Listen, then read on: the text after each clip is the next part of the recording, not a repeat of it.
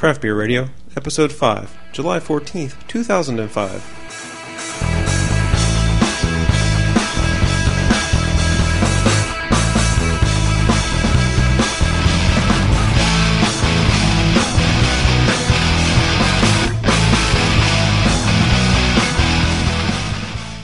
Welcome to Craft Beer Radio, the show for craft beer and the craft brewing industry. I'm Greg Weiss. And I'm Jeff Bear. Tonight we're going to be talking about amber ales. We're going to answer some questions, look at some email, talk about beer news, and also continue our Macro Muck segment. Yes, we brought back the Macro Muck segment due to popular demand. We had several people asking for it. And we hope you enjoy it. But first we want to talk about our new intro music. Yes, as you probably noticed, as I hope you noticed, we had an intro song at the beginning of the podcast there. It is a band that I found on GarageBand.com. They're called Feeble Wiener, and that was the beginning of the song Lame Face. Yeah, if you ever want to find some royalty-free music, check out GarageBand.com. Yep, and if you want to check out Feeble Wiener, you can get more information at their website at feeblewiener.com. It's spelled different. It's FeableWeiner. Well, let's first discuss some email that we got. Thank you very much for sending us some email. We always appreciate getting it. And we got lots of it this week. Yes. Lots more than any other week. Actually, we got more this week than we had from since we started the podcast. That's true. So thank you for everyone who's listening and writing in. It's why we do this. Absolutely, and we always love to hear from you. First, Carol from Wisconsin commented that she did some tests on the skunking IPAs after a few minutes, and they noticed that the great aroma of hops was just gone after a few minutes. Yep, just a few minutes. They did in the sun. They did a side-by-side test where they covered one and left the other one in the sun, and just after a minute or two, they could tell the difference. Wow. So, as we said in our episode when we were talking about skunking, the guy said he could notice it in 30 seconds. I'm like, well, that's pretty crazy. You can't notice it that fast. Maybe you can. I mean, I guess that it's very hoppy, right? And it has something to do with, skunking has to do with breaking down, what is it, the alpha acids that are in hops? Right, the volatiles, the alpha acids. So, I mean, if it's so hoppy and it breaks down a lot of stuff at once, then you can conceivably say, all right, it's going to lose flavor very quickly. Right. Yeah, Carol said in her post that it didn't taste like the skunk but she noticed that the good flavor, the good fresh flavor from the IPA was gone after just a few minutes. That's interesting. So keep your IPAs away from the sun, everybody. Eduardo from Kentucky said he wants us to taste milk stouts. And we will taste milk stouts. At some point. But we're trying to keep our tastings in line with the seasons. So in the fall, winter is when you can expect us to start tasting porters, stouts, and all the different kinds of stouts that we can get our hands on. Right. And unless we completely run out of beers to do. It's starting to get a little bit harder finding good selections of a style from our bottle shop. There's a couple of the places I can go to get beer, but they're farther away. Yeah. So we're going to see what we can do and hopefully keep finding different styles. Sooner or later, we're going to be hoping for fall to come so we can get out and do some more of the other styles that we're trying to avoid for summertime. Uncle Flip found us on beeradvocate.com. He has a background in radio, so he gave us a lot of tips and food for thought. Yeah, he gave us a lot of information. We're going to work on implementing it, make us become better broadcasters, better radio guys. So that's some small selection of the email we got. Thank you guys very much. Our question is from John Miller. He says he has a few questions about bottle-conditioned beers. If a beer is bottle-conditioned, what does the brewery do to make it taste similar when it's on tap? Is a bottle-conditioned beer a completely different flavor when it's on tap? And second, he also asks that from all accounts, he's talked about the 90-minute IPA, and says from all accounts he read, it's a bottle-conditioned beer, but we reviewed and it wasn't bottle-conditioned. So let's tackle the first one, which is if a beer is bottle-conditioned, what does a brewery do to make it taste similar when it's on tap? Okay. When a brewery does a beer on tap, they don't have to do anything special, really, because bottle-conditioned beer has all the yeast in it, put in the bottle, it's capped, and it's carbonated naturally. Right. When a brewery makes a keg of beer, they put the same beer with the yeast in the keg, and they force carbonate, which means they seal it, and they inject it with CO2, and it pushes the CO2 into the beer. Okay. So it happens a lot faster, but there's no real downside. You get the same quality of beer. Kegs are designed to be turned over fast, sold fast. They don't sit at the bar for months and months on end. You're not going to find very many people keg conditioning beers. You might find some of the stronger beers sit around for a while in their kegs, but in most cases they're made to be turned over quickly. So there's really nothing they need to do. Now, with bottle-conditioned beers, when you lay them down and cellar them, he mentioned that he went out and bought a case of the Stouts Double IPA, actually before he found us. And when he saw the show, he was like, "Oh, this is great! I can drink one of my beers and listen to the show." Now that, being bottle conditioned, you can cellar it, and it's going to age and change over the lifetime of that beer. So it's best if you get like a couple of them and then try one when you first get it, and then try it a year later. Yeah, see the difference with that Stouts Double IPA, if you have a whole case of it, spread it out, and it'll probably be good for up to 3, maybe even 4 years. So you want to save 2 or 3 bottles for 3 years out, just to see how it changes over time. Good to know. And the second question was about Dogfish Head's 90-minute IPA, and also I think it relates to the 60-minute IPA because I've noticed the same thing. It says on the label that they're bottle-conditioned beers, but there's no yeast in the bottle. Yeah, when you look in the bottle after you pour the beer out, it looks like a filtered beer. Right. We couldn't really figure out why or find information why. Didn't get around to calling the brewery or anything, but if someone knows if Dogfish Head had changed how they package them, or if it was an honest mistake on the label or what, but we don't have a good answer for you on that one, John. So if you have any ideas, send us an email at beer@craftbeerradio.com. Now it's time for beer news. All right, the first bit of beer news hit the websites this morning. It's only picked up by one website, but it's a little bit of old news. Yes. So if you know about this, we're sorry. If not, it's some pretty good news. Rogue Ales won a history-making 4 out of 11 gold medals at the 2005 International Beer Competition. They won... In London. Yes, in London. They won the title of Supreme Champion, and it says for its Mocha Porter. I did some research today. I posted in some forums to see what 4 beers and what 4 styles they won their gold medals in, but no one was able to get back to me by airtime. I see. And I was going to try to call Rogue today, but I didn't have time. Wasn't sure if the person answering the phone would be able to give me that information anyway. I love coffee porter, and the Mocha Porter, I've had it before. It's very good. See, I don't think it's that special of a beer. Really? Maybe I need to try it again, but when I've had it, I didn't taste much coffee in it. I seem to remember it being very good. I hope I'm not confusing it with the Red Star coffee porter, which I thought was unbelievable. The Red Star, which is a brew pub in Greensburg, Pennsylvania. They have a tremendous coffee porter. If you ask me my favorite porter, Rogue's is... Fitzgerald. It's not even second on the list, though. I mean, Edmund Fitzgerald from Great Lakes Brewing has to be number 1. Mm-hmm. And I'm not a huge fan of the Rogue Mocha Porter. Their Shakespeare Stout, their Chocolate Stout, those are all great beers. I love Rogue beers, but the Mocha Porter just doesn't excite me. I had it on tap, and I thought it was very good, but I don't really remember it that well, so I may be just confusing it with something else. Yeah, I need to try it, too. It's been a year and a half or so since I've had it as well. I also found that Utopia's 2005 is out. Oh, boy, Utopia's. We've both had our samples of Utopia's before. This is how much alcohol is in... This is the Sam Adams 25% alcohol beer. World's strongest beer. They found some mutant yeast out on Mars or something to able to ferment this beer, because it's not distilled or anything. It's actually fermented to 25%. This year, they only have 8,000 bottles, and there's a certain line there at a price of $100 a piece for a 12-ounce bottle. $100. Now, didn't they used to cost $200? I thought they were $150 the last time. No, I think it was only $100, because I remember at the beer fest, at the Extreme Beer Fest, Jim Cook was there, and he was discussing how he was selling... some people from Germany came in to look at Sam Adams, and they asked him how he could sell a $100 bottle of beer, and he said, "Well, this compares really well to a $200 bottle of cognac, so we can sell a $100 beer by saying you're saving $100." Yeah, that's exactly what the article I read today was talking about. Some person, he was a food writer for our newspaper, I think in Boston, and he went to Jim Cook's tasting whatever. And they tasted it alongside a $100 bottle of cognac and a very expensive bottle of port as after-dinner type treat type beers. And they made the point, this stands up with these beers and they're the same price, so that's why they charge that price for it.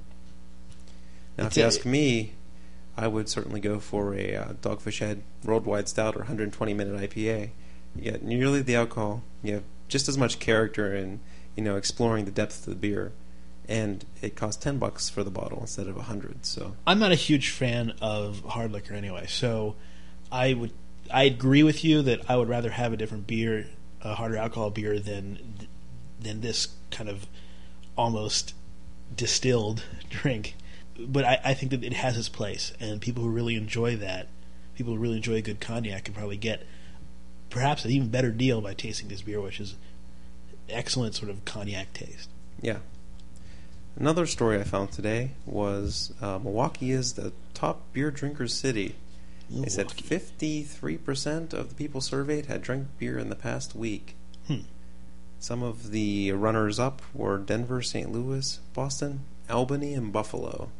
Guess I'm a little surprised Pittsburgh isn't on this list. I was trying to find the source survey, but the story linked to another story, which linked to another story, and I wasn't able to find the survey.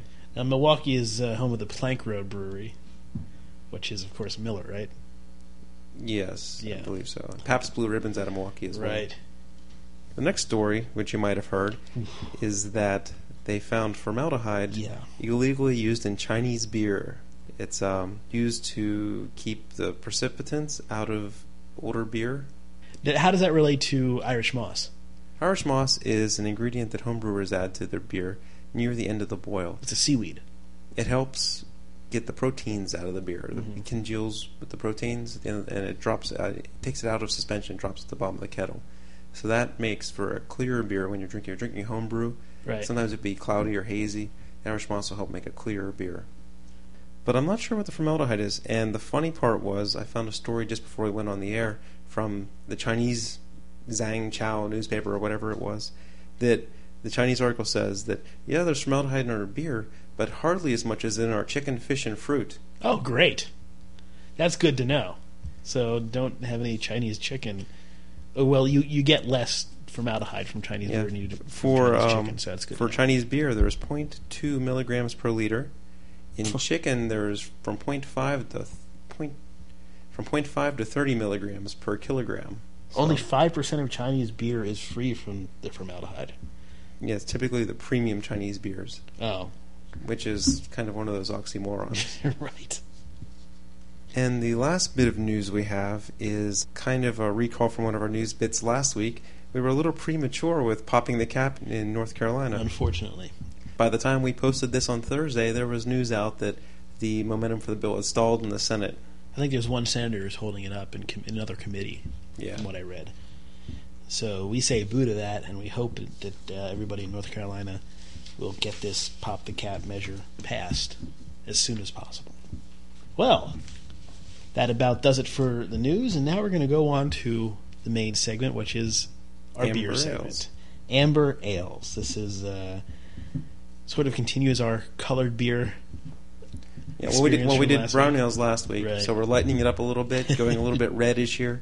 The amber ale, it's not a very distinct category. It's almost a catch-all for everything between a dark ale and a pale ale.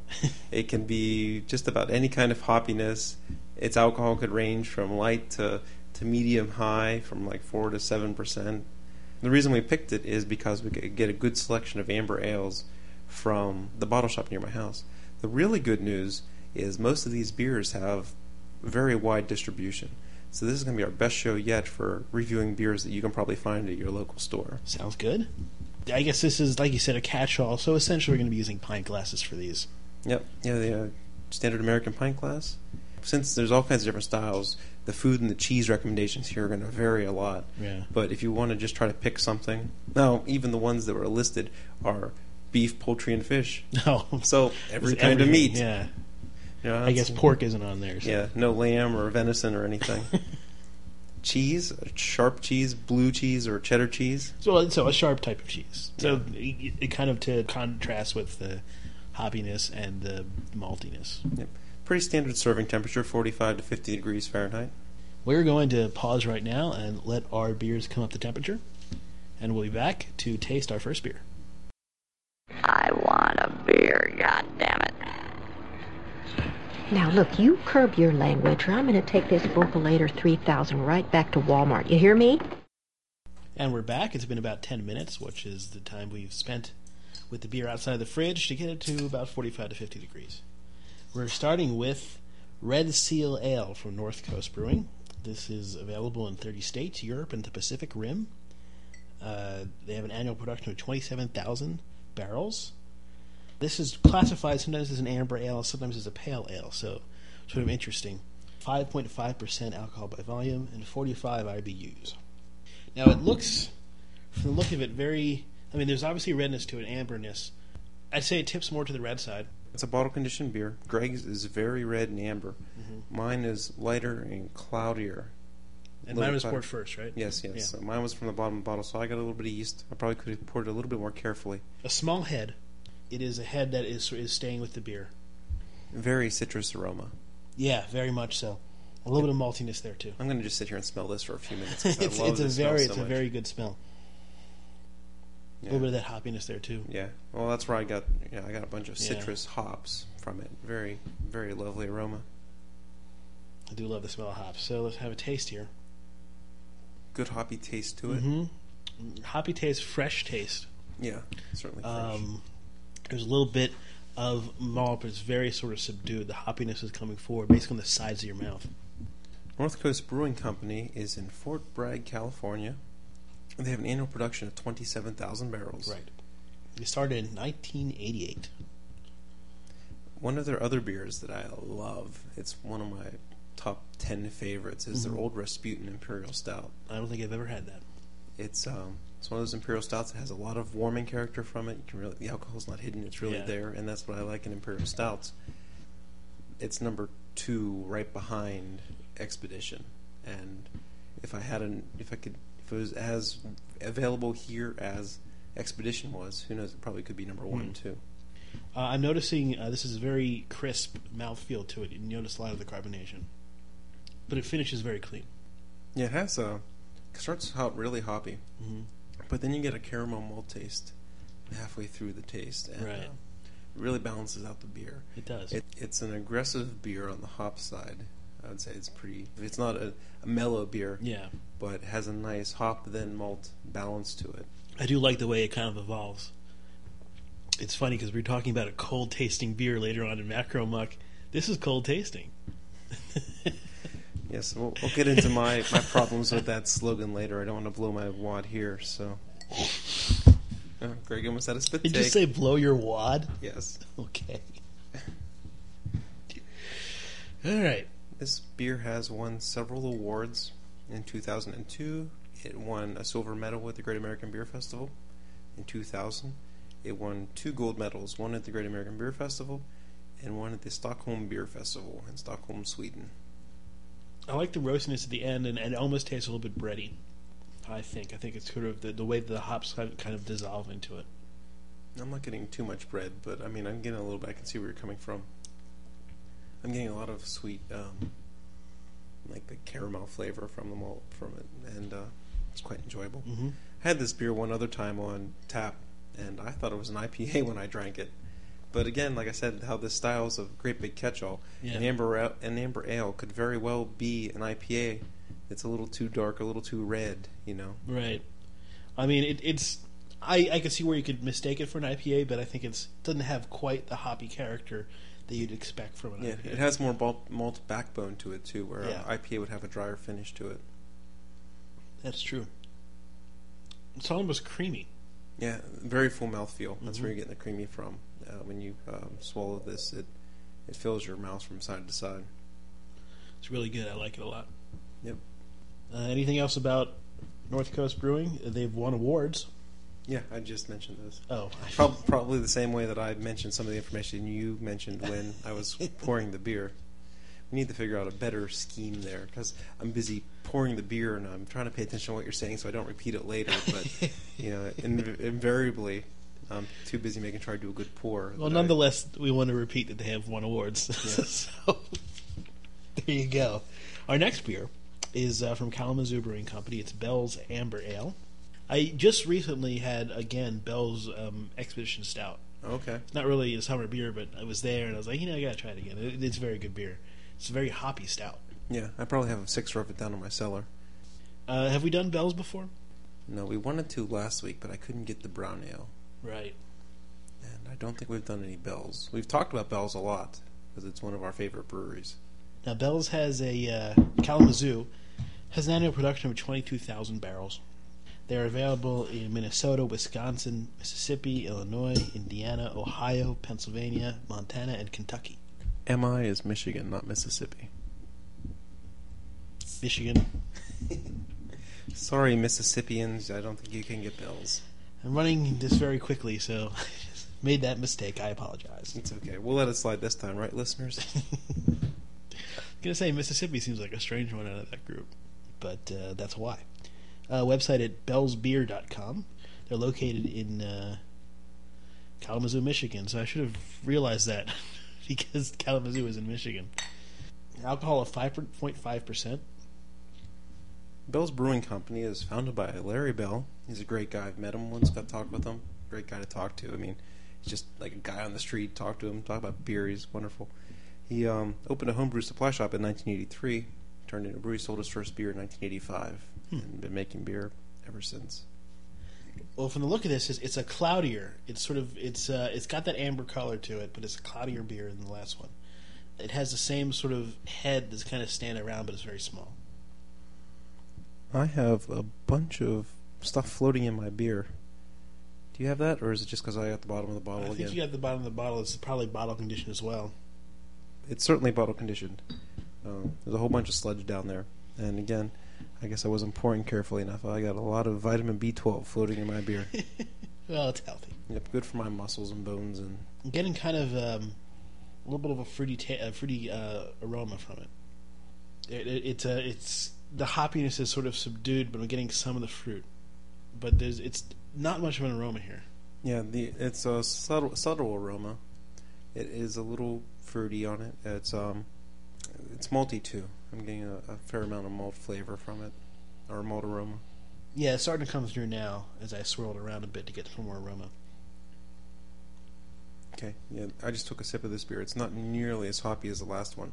It's a lot more of the malty side of the amber ale spectrum. Oh, absolutely, yes. So it's a good contrast, They're both amber ales, but very, very different beers.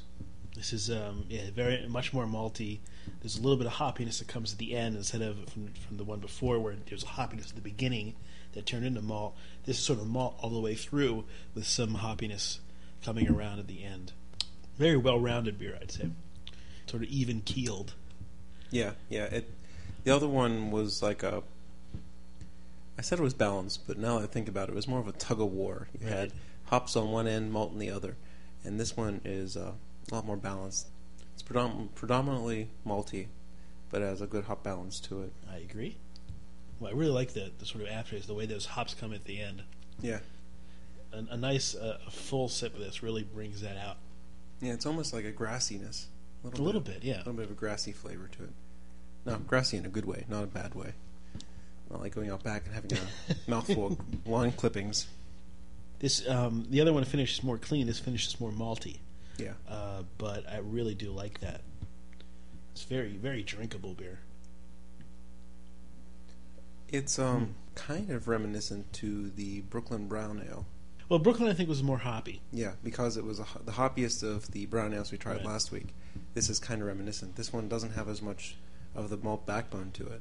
Yeah, I mean, but it's kind of reminiscent to it. It's like, I don't know. In my opinion, I think this is more malty than the Brooklyn Brown. Okay. I or at least I feel the malt has more a center stage than the Brooklyn, where there was kind of the hops were playing a much more prominent role than they usually play in brown ales. And this one is more of a maltiness with a little bit of hops there, sort of speaking in the chorus. Right. Well, the big difference in the malt flavor of the two is that one had some more chocolatey, roasty type notes to it, where this one's more of a sweet bready type malt to it. Yes. And you say you like the Expedition Stout. We both talked about that. Java Stout. I don't think I've had their Java Stout. I mentioned it the show we had after I went to that Bell's tasting. Mm-hmm. I can't remember which show that was. It's a pretty coffee beer. I would have to say the one you mentioned earlier in the show, the Red Star, it's probably a little bit better. Well, it's a porter too, as opposed to a stout. Yeah, but it's a good beer. The Two Hearted Ale is an IPA. It's a great beer. I really like that. If you're ever in Greensburg, Pennsylvania, we definitely recommend you check out Red Star. Yeah, it's at the Amtrak train station. So if you're ever traveling through Greensburg on train, jump out and have some beer. Wait for the next one. Yeah. They usually have a beer fest every year, but I guess they're not having one this year? No beer fest this year. I asked them at the Penn Brew Fest, and the reason escapes me right now. I think they might be doing some construction in the parking lot or something like that. That's a shame. They always put on a good beer fest. Well, we're about done with this one, so we're going to be looking at our next beer from, we talked about them before earlier in the podcast, Rogue Ales. This is Rogue's American Amber Ale. It is a 5.6% alcohol by volume. Rogue is distributed, they have a very wide distribution area. Yeah, I wasn't able to find a list on their website of what states they aren't available in. Mm-hmm. Unless you're very unlucky, you'll be able to get Rogues at your local bottle shop. They are brewed in Newport, Oregon. Have an annual production of 32,000 barrels. They're a very widely known and widely awarded brewery. They have a download PDF on their page of all their awards they've won, all their beers. It's 5 pages of medium-sized type. I mean, each beer has won a lot of awards. This one we're drinking today is the American Amber Ale. It has an interesting story beside it. On the label here, I'll hold up so Greg can see it. There's the typical rogue guy with his rogue victory fist, but he has an American flag behind him because it's the American Amber Ale. Right. The U.S. government, the ATF or something, is making them change their label because there is a statute you cannot use the American flag in advertising. Is that true? It is true. It's U.S. Code Title 4, Chapter 1, Section 8, Item 1. The flag should never be used for advertising purposes in any manner whatsoever. That sounds very strange because, I mean, I've seen the flag used in all types of ads everywhere. I guess the fact that it's on the label as opposed to on some commercial. Well, there's more. They have a bunch of merchandise with the flag. Their delivery truck was a red, white, and blue delivery truck with the flag on it. They have to repaint their delivery truck. Wow. And the owner says, this just isn't a battle he's going to fight. So I guess it's not worth fighting at a certain point. So this label here might be a collector's item. We should keep it. It's kind of put on haphazardly. Yeah. It's half falling off the bottle. The 22-ounce bottles have all their labels silk-screened on, and that'd probably be a better collector's item than this one. But maybe we'll give this away to a lucky listener or something. Maybe. Collector's item Rogue label. Like we say, it's kind of disheveled, so it's not the super collector's item, but email us if you want it. Okay, this beer has Ken Goldings and Cascade hops in it. I can smell that right in the aroma. It's an interesting mix because the Cascade is a traditional West Coast American hop. Right. Kent Goldings is a traditional British hop. Right. So the Kent Goldings will give you an earthy, mossy character, and the Cascade's going to give you a citrusy, or not spicy, but a citrusy, fruity flavor. And you can almost smell that dichotomy when you smell the beer because there's something going on there. There's a couple competing aromas going on. Okay, the first thing I noticed about this beer over the other two is it has a thinner mouthfeel than the other two. Mm-hmm. That was the very first thing I noticed. It's also more bitter. It has a higher bitterness rating. This one's at 53, so the number is pretty arbitrary. I mean, if you tell me a beer has a bitterness of 45, I mean, I can tell you that's relatively low, but I couldn't tell you the difference between a 45 and a 35 type thing. So when you hear places talk about the IBUs, it's a scientific measure of how much of the bittering oils from the hops are in the beer, but it's kind of just a reference. It's not really going to be too useful for you to know before you drink the beer. This is an interesting taste because you taste it and the first thing you taste is really nothing. And then this bitterness comes in on the side with this sort of grassy, hoppy taste. Yeah, I can taste the Kent Goldings, a little bit of that mossy, earthy flavor to it. And it seems to me that the Cascade, the more aggressive American hop, is kind of just playing a supporting role. Yes. It's kind of, it doesn't have its own character. It's just kind of helping out the character of the English hop a little bit. It's funny, this is the American Amber Ale, and the English hop is the one that's coming through. But at first, I wasn't quite sure what to think of it, but the more I drink of it, the more I actually like it. It's different. It's a different flavor than I was expecting. But I like the way it's different. I don't think I could have a whole bunch of these, but as an in-between beer, it's great. Yeah. It reminds me a lot of the characteristics you get in an extra special bitter or something like that. Mm-hmm. The bitterness at the side of your tongues and the side of your tongue in the middle of the taste. It reminds me a lot of an ESB. This thing has won a ton of awards. I only put the top 10 awards that it's won, and that goes from 2005 to 2002. and that was like less than half of the awards that this thing has won. This is an award-winning beer. This year it won at the World Beer Championships, World Champ. Last year it won at the World Beer Champs, the Australian International Beer Awards, and the BIIA. I didn't look up what that means. I think the B is for beer. Yes, and A is probably the association. Probably. And the I's are for something else. The International International Ingots Association. Why would they be giving beer awards? Why not? They make ingots. Hard day making ingots. You might want to drink some beer. It ends bitter.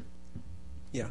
It just sort of ends with this sort of bitter, lasting taste, which isn't bad, but if you don't like bitter stuff, it's probably not going to appeal to you that much. Yeah, see, it's one of the things I like. I love that bitter sitting on my tongue. You know, people be like, "Oh, the aftertaste, yuck!" But this is a beer that stays on your tongue for a while. Yeah, and I think it would go good with food. Yep, it probably would go pretty good. Let's see, what would I pair it up with? A burger. I'd pair this up with a burger. I think it would go really well. How about a blue cheeseburger? Now you're talking. Yeah, this would go really well. I could imagine just tasting this with a couple chunks of blue cheese. Uh-huh. The more mild part, because we can get that really pungent blue cheese, it overpowers everything. Like a gorgonzola or something. You get a more milder blue cheese, I think it would go pretty good, really tangy with this, and it'd be a good combination. It would really it prevents sort of two different sides, and it would taste really good. This is very distinct beer. I like that about it. Yep, we mentioned some of their other beers already, and some of my favorites: the Rogue Shakespeare Stout, which is the oatmeal stout. Their chocolate stout is interesting. It's one of the few chocolate stouts that actually has chocolate in it. It has baker's chocolate, and it's a good beer. It's an expensive beer. You can't go around buying cases of it all the time. Yeah, I can't wait till we do chocolate stouts because that'll be a fun show. Yeah, that'll be good. And they're one of my other very favorite rogues is their I2PA, their Imperial India Pale Ale. Yeah. It was the first Imperial India Pale Ale I had, and I guess it keeps a special place in my heart. I had it on cask down at Fatheads. Oh, wow, that sounds good. You were with me, I think. We were going to that Funny Bone show. Yeah, I think that was before I was really into it. I think I had a Newcastle. Yeah, I gave it to Greg, and he pretty much spit it out because it was so hoppy.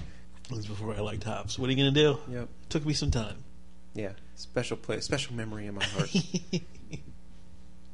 I wish I was into it at the time, because then I probably would have really enjoyed it. You know when I'm dying and I'm like flashing, my life's flashing before my eyes? It's gonna be all the great beer. It's gonna be all the great beer moments I had.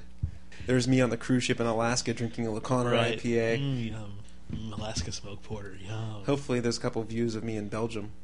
Speaking of Belgium, what else is there to live for, really?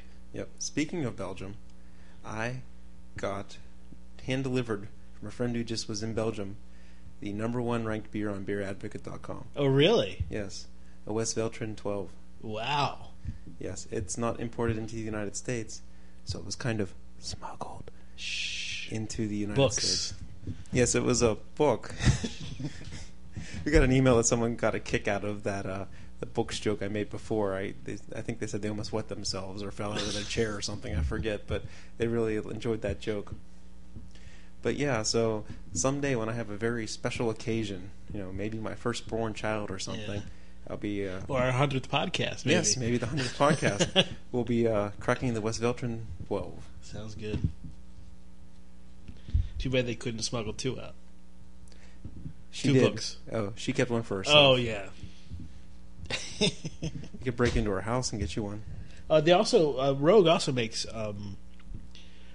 some stuff for Morimoto's restaurant, for Chef Marihato Morimoto, who was an Iron Chef, and he now has a restaurant in Philadelphia. He has one opening in D.C., I think one opening in New York, too. And they make his Imperial Pilsner. Okay. I've heard the Imperial Pilsner is pretty good. They make a buckwheat beer, too. I haven't had it, but my neighbor did, and he couldn't finish it. He said it was horrible. He didn't like it at all, yeah. And your neighbor is very into beer. Yeah, he homebrews with me, and when we both got into the homebrewing thing together, and we're both pretty big into craft beer, we'll try to get him on the podcast someday as a guest host when we get a third microphone. If you hear that background hum, that's Greg's cheap Radio Shack mic, and we're going to use some funds here to get him a real one. Yeah, so we're going to get less noise. Really soon.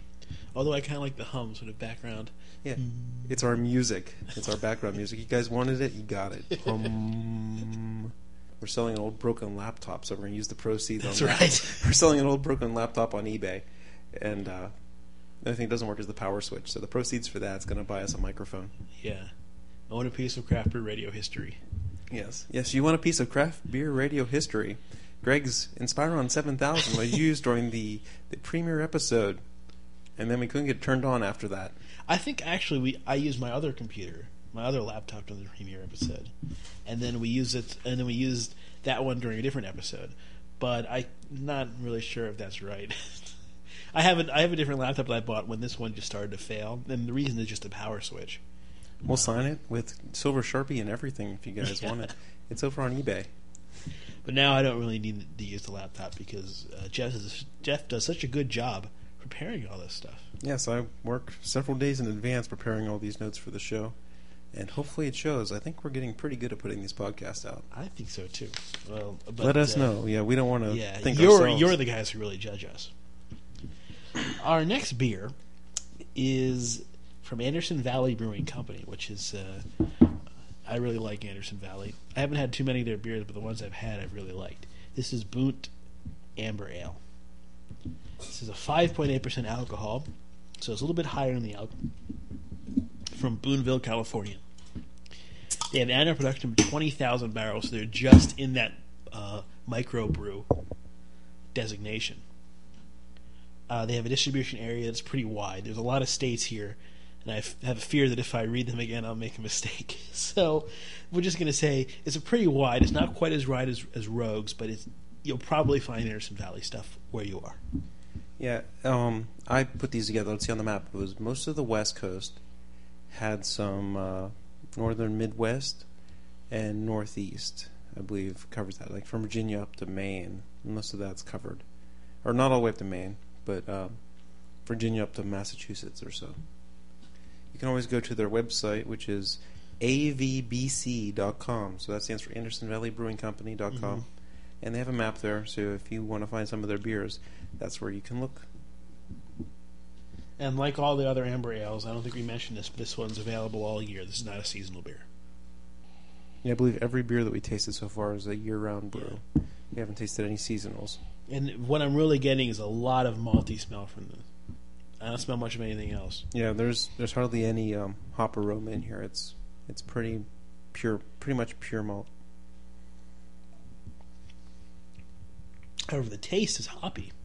I think there's sort of is kind of, the other ones have been hoppy then malty or malty then hoppy. This is sort of a combination right at the front. Ooh, I like that. Yeah. Now this has the flavor is hold on a second. It's a hoppiness with a maltiness. They kind of they're kind of traveling with each other at the same time. It's it really hits the back of your throat and sort of the top of your mouth. Yeah, I'm getting oh man, that's good. I'm getting a bunch of fruitiness at the beginning, mm-hmm. and it fades into a little bit of malt. Wow, it's really good. This is the first beer out of the one so far that I have not had, and quite a surprise. It's really good. I mean, I like this. I love the way those flavors are traveling together. At least that's the way I taste it. Oh man, I'm almost speechless. Let me grab the cheat sheet here, our flavor wheel, which you can find on our older show notes if you want to get a copy of it. We'll probably leave a link for it on our notes for this one as well, since we mentioned it. Sure. Let's see. That's really good. Yeah, we got fruity, maybe a little bit of estery to it. A little bit, but not too much. I think it's more fruity. So I think estery and phenolic is almost the same, or they're close to each other. Well, the phenols are the spicy. Yeah. The estery is fruity. That's not, well, I guess that yeah, I guess you can if you're simplifying it down. Yeah. Because the phenols are like what we had in that Heffa, which gave it that pepperiness to it. Right. But I'm tasting much more of a fruitiness to it, I think, and it doesn't really have the bitterness that you associate with the last one we had with the Rogues. The bitterness is there's a very tiny bit of it that's not really there, but this maltiness combined with the hoppiness is really good. It's hard to describe exactly how good it is, but this is something that you should definitely try to pick up if you can find it. Yeah, this is I would say it's the maltiest beer so far. It Again, it carries over some of the tones from the brown ales we were tasting. You think it's the maltiest? Because I think that the Bell's is probably the maltier one.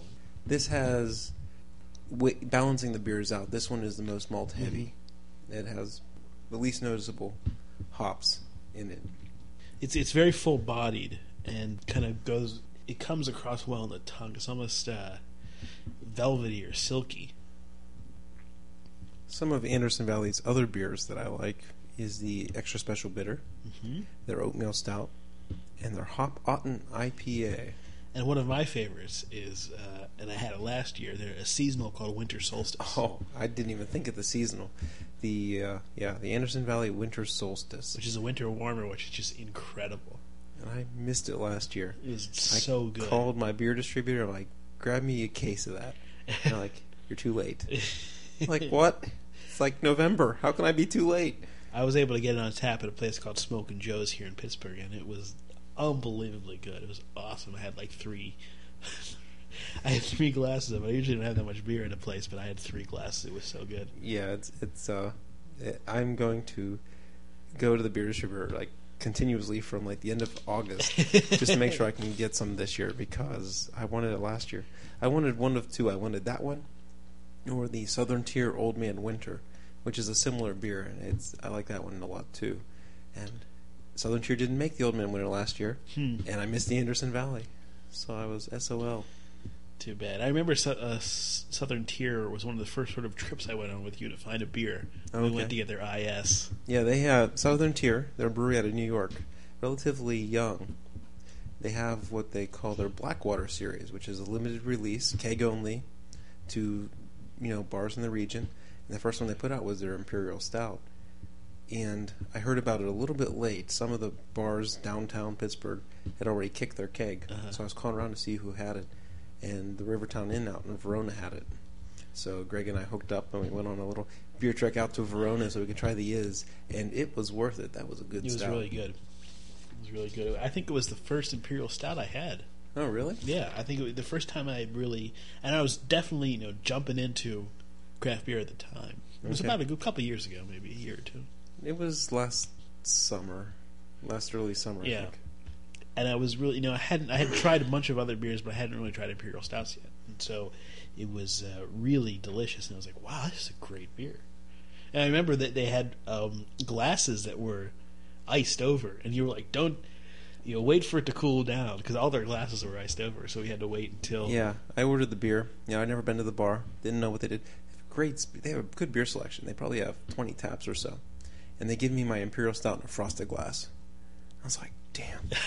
I'm like, what should I do? And I didn't have enough, balls to tell the waitress that I'd like it poured into a new glass or something. So I sat there, cupping my hands around the glass for over 20 minutes trying to warm the dang thing up. My hands were so cold. And I finally got it warming up to the flavor. And Greg orders his, and I wasn't paying attention or something. And his came in a frosted glass because he came a little bit late. He got stuck in traffic, so he didn't show up the same time I did. They got lost on the way, too. Okay. And so he had to wait 25 minutes or so until his beer was warm enough to drink. But it was certainly worth it. The thing I remember most about that day, ironically, is that I was wearing these really small shoes. Or I was wearing these socks that were really big for these really small shoes, and my feet were killing me.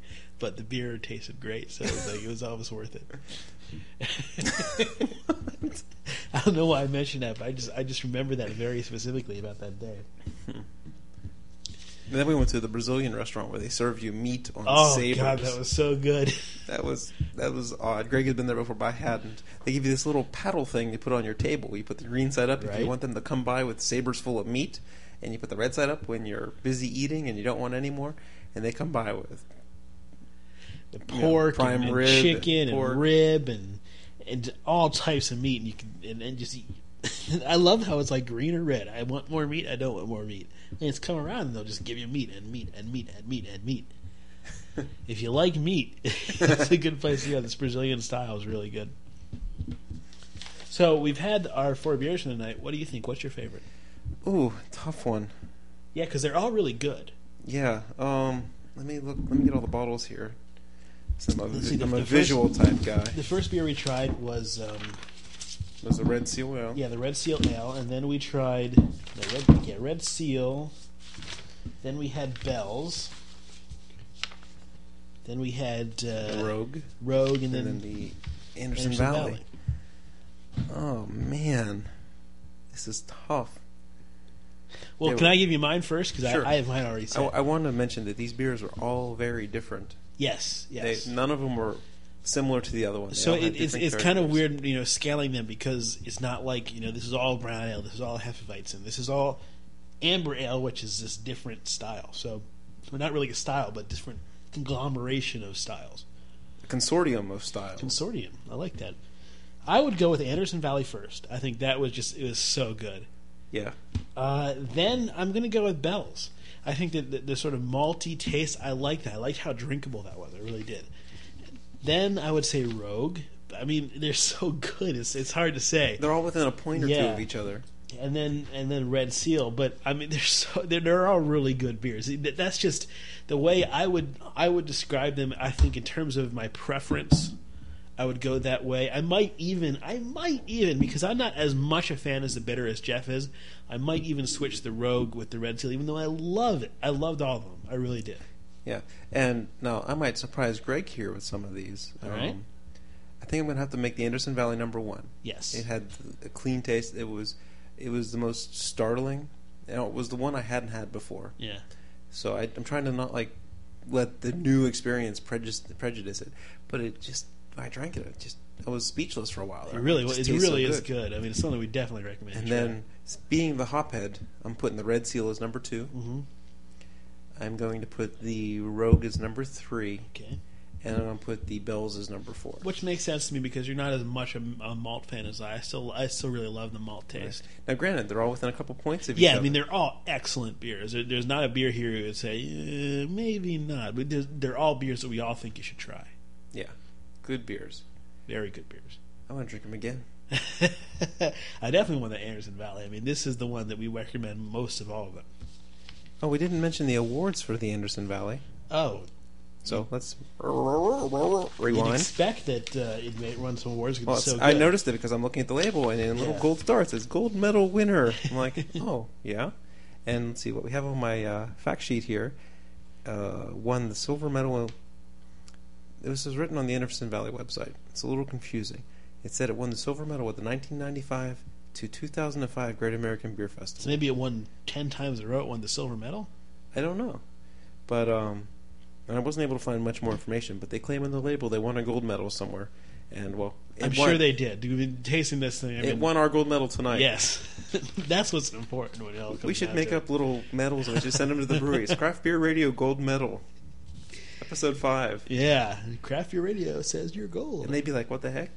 Who are these dorks? You know what I'd love to do at some point, and maybe we can talk about this later, but I'd love to sort of bring our favorite beers from other shows together and see which one. Oh, there we go. The special reunion show. Yeah, the reunion show. A very special episode of Craft Beer Radio. That'd be interesting, because, I mean, it'd be a whole bunch of different types of beer, but it'd be fun to see which one, hits our fancy the most. Brought to you by Slinky. Or Capri Sun. If you're wondering about the Capri Sun, check out our extra podcast feed thing on our website. It's not on our feed, it's on our website, so check out our extra. Yeah, we have an extra on the website. Actually, I might make it a separate extra feed. That'd be fun. So people can subscribe to it because we had an extra for last episode. We mentioned at the very end of the episode, and I think only 40 people downloaded that, where we had 500 people download the main episode. Right. So only 40 people are listening to the end, or aren't lazy enough to go to our website. I'm not sure which, but we think the extras are a lot of fun. We like doing the extras. We actually have another beer that we're going to try in our extra. Yeah. So, but first, before we go on to the end of the show, we want to do Macro Muck again, because we like the segment and a lot of people like the segment. So this is Macro Muck. We don't have any cool intro music or anything, but welcome to Macro Muck. Welcome to Macro Muck. Oh no, I lost my Macro Muck. Well, there it is. Yes, here we go. Okay. And Macro Muck this time today. Today Macro Muck has a new title. Yes. Macro Muck, the shiniest sounding segment on Craft Beer Radio. It's shiny sounding. It sounds very shiny. Yes, it does. Now you might be wondering, why the heck? How can something sound shiny? Well, let's compare it to the coldest tasting beer in the world. How can something taste cold? And cold is a sense of touch, or Right. part of your sense of touch. Now, you may remember that I described, I think it was the Red Seal Ale as cold tasting. And the reason why is because I think what they're going for in terms of cold tasting is it brings the coldness right into your mouth, into your tongue. I mean, but it's not the same thing as taste. It's just not. Yeah, coldest feeling beer? Yeah. A very cold feeling beer? Sure. Coldest tasting? It's the shiniest sounding segment of craft beer radio. So, if you haven't figured this out, we're talking about the Coors Light advertising. Yes, Coors Light, the silver bullet. Yes, they have the coldest tasting beer in the world. They have this big ad where they have. I remember very specifically why is Coors Light shipped on these refrigerated containers? Because it's the coldest tasting beer. Because you want cold beer. So it's kind of like we love macro beer ads because they're usually very clever. But this one is kind of This is a bad one. Yeah, we don't really like this one very much. Yeah, this one's really bad. Let's see. They start off by saying frost brewed at an icy 34 degrees. Now, what does that mean? Now, No. Okay. I read that. Frost brewed at an icy 34 degrees. Frost brewed, mind you. Now, it makes me want to pause for a little bit and say WTF.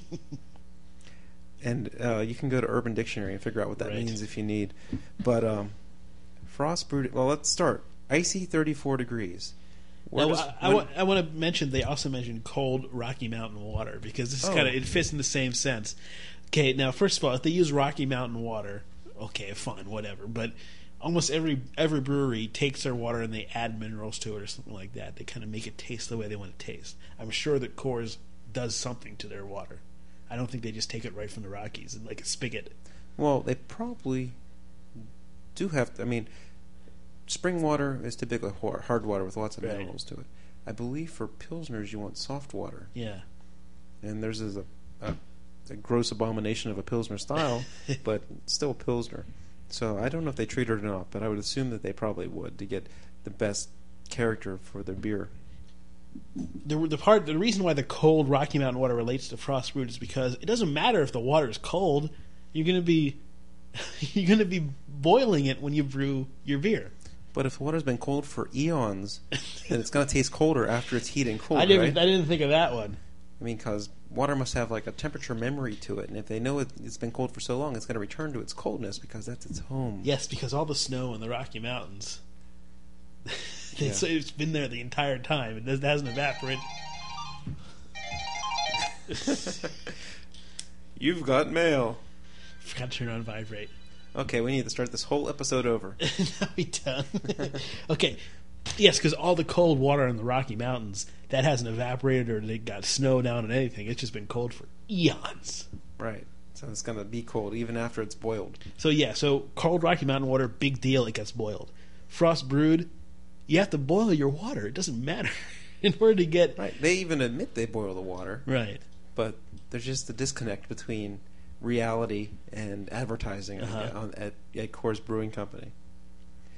Frost brewed at an icy 34 degrees. In your universe, Greg, what temperature does water freeze? Water freezes at 32. So it'd be cold. Or 0 if you're using Celsius, but 32 degrees. It'd be cold but not icy. No. Okay. It's not even slushy at that point. It's still very cold. Yes. Frost brewed. Okay, so they actually say that it is boiled, but they ferment at an icy 34 degrees. Can you ferment at 34 degrees? As far as everything that I can find, and talking to brewers and reading an article that a scientist at one of the big yeast laboratories says, there is no yeast that works at 34 degrees. So maybe some crazy yeast from Saturn. Could be. Or Titan. Could be or Titan, yes. Maybe they got it back from the Huygens probe. Lagering typically takes place around 50 degrees, maybe a little bit cooler, or the fermentation for a lager with colder yeasts. So, yeah, those yeast would shut down at 34 degrees. So maybe they mean that it's lagered at 34 degrees, which means after it's fermented, it's stored cool, just to it helps with the character of the beer. And I guess that's possible, but it's certainly not brewed. No, it's a completely made up phrase. Frost brews is a completely made up phrase. It has no true meaning that I can find. Okay. So next part is cold filtered. Cold filtered, not heat pasteurized. Right. If you listen to them, every other brewery in the world pretty much uses heat pasteurization. and some of them do. That's where when the beer is bottled, they raise the temperature on the outside of the bottle. They basically flash it with steam, hot water, to raise the temperature inside to kill any bacteria that might be in the bottle, so the beer doesn't spoil. Which would include yeast, I imagine. Well, we definitely kill the yeast, but it would, beer would typically, most places that would pasteurize would typically filter their beer too. Because you'd kill the yeast, you'd have dead yeast in there. It would probably impart a bad character on their beer. So it would be filtered, then pasteurized.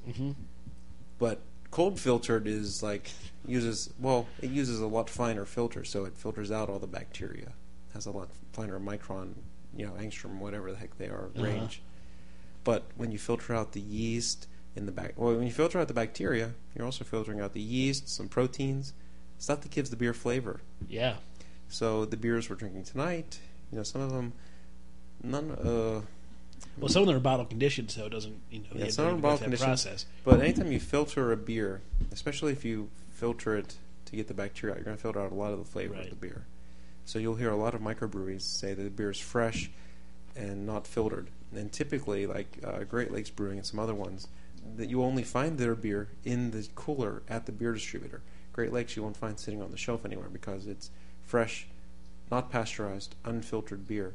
So they need to keep it cold to help. If there's any bacteria that got in there in the bottling process, keeping it cold is what keeps the bacteria from growing. Is that the case? Because at my distributor, I find Great Lakes on the shelf. You do? Yes. See, everywhere I go, I see Great Lakes in the cooler. Their distributor is breaking the rules. Great Lakes only wants their beer in the cooler. Well, I will mention that to my distributor. You should. But back to Macro Muck. I apologize for the tangent. All right, we've done quite a few tangents tonight. Yes. Shipped and stored cold. Now, come on. This is ridiculous. They claim that they have refrigerated rail cars, right, and they have refrigerated tractor trailers. Okay, fine. But just like this distributor that I go to, it doesn't matter it doesn't matter how it's shipped if they just stick it on a shelf somewhere. Yeah, I can't recall seeing a beer distributor or a six-pack shop or something does not have Coors Light sitting on the shelf or on the floor. So it doesn't matter how it's shipped. It's gotten to the warm air. It's gotten out of this mythical cold zone. So it doesn't really matter. None of this stuff matters at all. And then the last point I found I thought was probably the most humorous. They claimed that they don't pack their trailer trucks full because it's better for the beer to breathe. Now, keep in mind, this is beer that's either in cans or in bottles. Pressurized. Under pressure. Yeah. So it's carbonated. But it breathes. It breathes somehow. Or maybe the cardboard needs to breathe. I mean, I guess maybe if you give it 1,000,000 years, a couple molecules may sublimate out of the containers, but you're not going to get it really breathing. No, to play devil's advocate, maybe they mean that there's room for cold air from the refrigeration unit to circulate around the pallets or whatnot. I can sort of see that, but then again, when all the cold stuff is stuffed together, it's just going to be cold. It's going to insulate. So they still showed these things on these big forklift pallets. So you got 50, 60, 100 cases all packed together. Right. They're going to do a pretty good job of insulating each other. So they're still not breathing very well. The ones on the outside are breathing, but the ones on the inside aren't. So, hello. So they need to have spacers between each case of beer if they want them to breathe. And little oxygen tubes just to make sure they all breathe correctly. I mean, basically what we're saying is that this whole Coors Light stuff, this cold tasting beer and this cold tasting process, A, it does nothing, and B, it matters not at all. No, it's ideal. It's in an ideal world, it would be good to have the beer shipped and stored cold at the distributor till you bring it home. It would assuming you want a cold beer like a Pilsner. Well, for any beer that's not a high alcohol beer, right, you'd want it shipped and stored cold. Even for high alcohol beers, you want them shipped and stored at cellar temperature. I'm sure most of these craft beers that we're drinking, when they're shipped across the country, they might hit 80, maybe 90 degrees in the back of a truck. Mm-hmm. So they still taste good to us, but they're probably losing a little bit along the way. I guess their ideals are in the right place, but they took this good ideal and made all this FUD all around it. FUD meaning fear, uncertainty, and doubt. Yeah, and just plain old marketing speak, and trying to make a point out of it that their beer is this great kept cold beer, and they just took it to the extreme with the cold brewing and everything. Yeah. And it's not even a good commercial. You know, I expect more from the big three I think for entertaining beer commercials. Absolutely. I think at the end when they say, beer this cold, or it tastes this, or something like that, and the guy's going, when he drinks his Coors Light. And, I don't know, you and I both completely dislike this watery flavor of Coors Light. And the reason why it tastes cold is because it's mostly water. I mean, all beer is mostly water, but this doesn't really have much taste to it at all. All it is water and a little bit of vegetable taste. And also, on a side note, I have a little addendum to Macro Muck. Okay. On Beer Advocate earlier in the week, someone was talking, I haven't heard this commercial, but there was a radio commercial where Budweiser was claiming that their beer is so clear and so pale that it's because they don't have to hide any imperfections. Dark beers, like the ones we drank tonight, are dark so they can hide their imperfections. I see. No. That's not why they're dark. No. I think what they're trying to fight against how Budweiser is very pale. It's very it's almost, there's very little color to it. I mean, it's almost like water. It's the palest of the three big beers. And I think what is the other beer? Is it Miller that's trying to show how they're darker? They have a darker, more pale. Right. So they're hiding their flaws. Right. Now, I think they forgot that Anheuser-Busch makes Amber Bock. Shh, don't tell anyone. So they're hiding their own flaws in Amber Bock. Which I can believe. So, I think we've ranted enough on the big three. We generally really do like the way they advertise, and some of their commercials are very clever. But this one, there's just so much fun in there, and there's so much ridiculousness in there. We just had to talk about it. Yep. So there's the segment of Macro Muck. For those who wanted it, I hope you enjoyed it. I feel a little dirty after bashing the big three doing Macro Muck, but hey, if the fans want it, gotta give the fans. Gotta give it to them. That completes our show. We hope you enjoy it. We thank you very much for listening. We'll be back next week. We think we'll be back with ESBs, extra special bitters. Yes, that's what we think. A couple of you requested that we tell you what beers we're going to have now for next week. It's a little bit of a logistical problem, though. Yeah, well, what we usually do is we go to the bottling shop and we say, what's here, and we pick them out. And so we don't necessarily have a list available. We don't even know from one week to the next what we're going to be doing next week. Sometimes we don't pick the style until we, okay, we got 3 of these kind, we got 4 of these kind, let's do this style. Yeah. So we'll do what we can, but, if you can show a little bit of patience, you can wait till the episode comes out, look at the show notes, and then go buy the beer. If we get the beers beforehand, we might put a post up on our website that says what beers we're going to be drinking. We could do that, but it would probably only be a day or two in advance. Right. Thank you very much for listening, and we'll hopefully see you next week. See you later, guys.